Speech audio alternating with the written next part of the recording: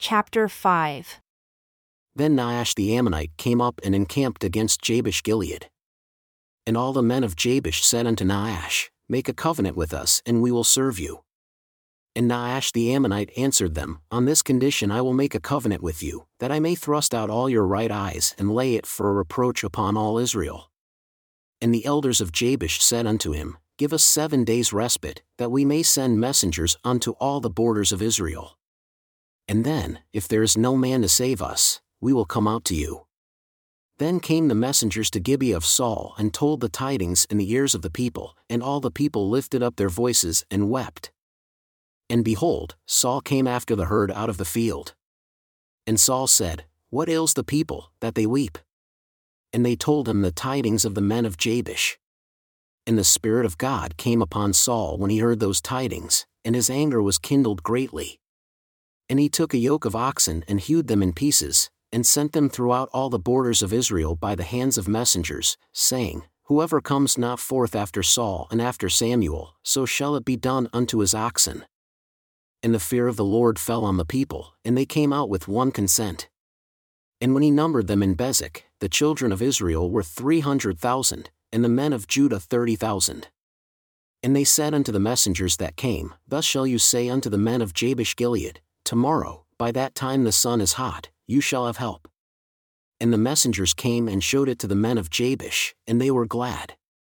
Therefore the men of Jabesh said, Tomorrow we will come out unto you, and you shall do with us all that seems good unto you. And it was so on the next day, that Saul put the people in 3 companies.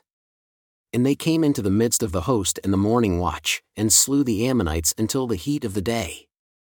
And it came to pass that they who remained were scattered, so that 2 of them were not left together. And the people said unto Samuel, Who is he that said, Shall Saul reign over us? Bring the men, that we may put them to death. And Saul said, There shall not a man be put to death this day, for today the Lord has wrought salvation in Israel. Then Samuel said to the people, Come, and let us go to Gilgal and renew the kingdom there. And all the people went to Gilgal, and there they made Saul king before the Lord in Gilgal. And there they sacrificed sacrifices of peace offerings before the Lord. And there Saul and all the men of Israel rejoiced greatly.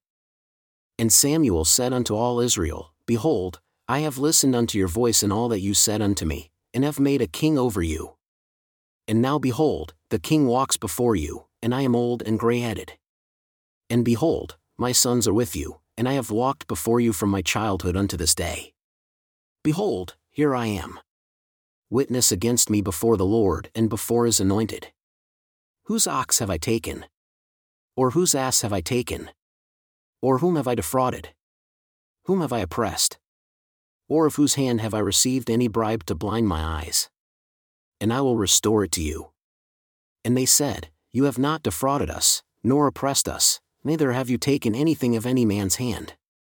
And he said unto them, The Lord is witness against you, and his anointed is witness this day that you have not found anything in my hand. And they answered, He is witness. And Samuel said unto the people, It is the Lord that advanced Moses and Aaron, and that brought your fathers up out of the land of Egypt. Now therefore stand still, that I may reason with you before the Lord, of all the righteous acts of the Lord which he did to you and to your fathers. When Jacob had come into Egypt and your fathers cried unto the Lord, then the Lord sent Moses and Aaron, who brought forth your fathers out of Egypt and made them dwell in this place. And when they forgot the Lord their God, he sold them into the hand of Sisera, captain of the host of Hazor, and into the hand of the Philistines, and into the hand of the king of Moab, and they fought against them. And they cried unto the Lord and said, We have sinned because we have forsaken the Lord and have served Baalim and Ashtaroth, but now deliver us out of the hand of our enemies, and we will serve you. And the Lord sent Jerubbaal, and Bedan, and Jephthah, and Samuel, and delivered you out of the hand of your enemies on every side, and you dwelled safe.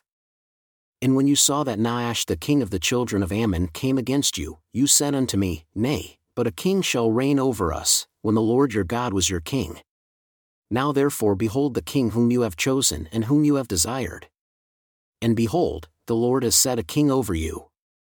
If you will fear the Lord, and serve him, and obey his voice, and not rebel against the commandment of the Lord, then shall both you and also the king that reigns over you continue following the Lord your God.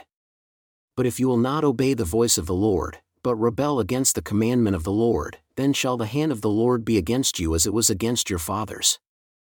Now therefore stand and see this great thing which the Lord will do before your eyes. Is it not wheat harvest today? I will call unto the Lord, and he shall send thunder and rain, that you may perceive and see that your wickedness is great which you have done in the sight of the Lord in asking for yourselves a king. So Samuel called unto the Lord, and the Lord sent thunder and rain that day. And all the people greatly feared the Lord and Samuel. And all the people said unto Samuel, Pray for your servants, unto the Lord your God, that we die not, for we have added unto all our sins this evil to ask us a king. And Samuel said unto the people, Fear not. You have done all this wickedness, yet turn not aside from following the Lord, but serve the Lord with all your heart and turn not aside, for then should you go after vain things which cannot profit nor deliver, for they are vain. For the Lord will not forsake his people, for his great name's sake, because it has pleased the Lord to make you his people. Moreover, as for me, God forbid that I should sin against the Lord in ceasing to pray for you. But I will teach you the good and the right way, only fear the Lord and serve him in truth with all your heart, for consider how great things he has done for you. But if you shall still do wickedly, you shall be consumed, both you and your king.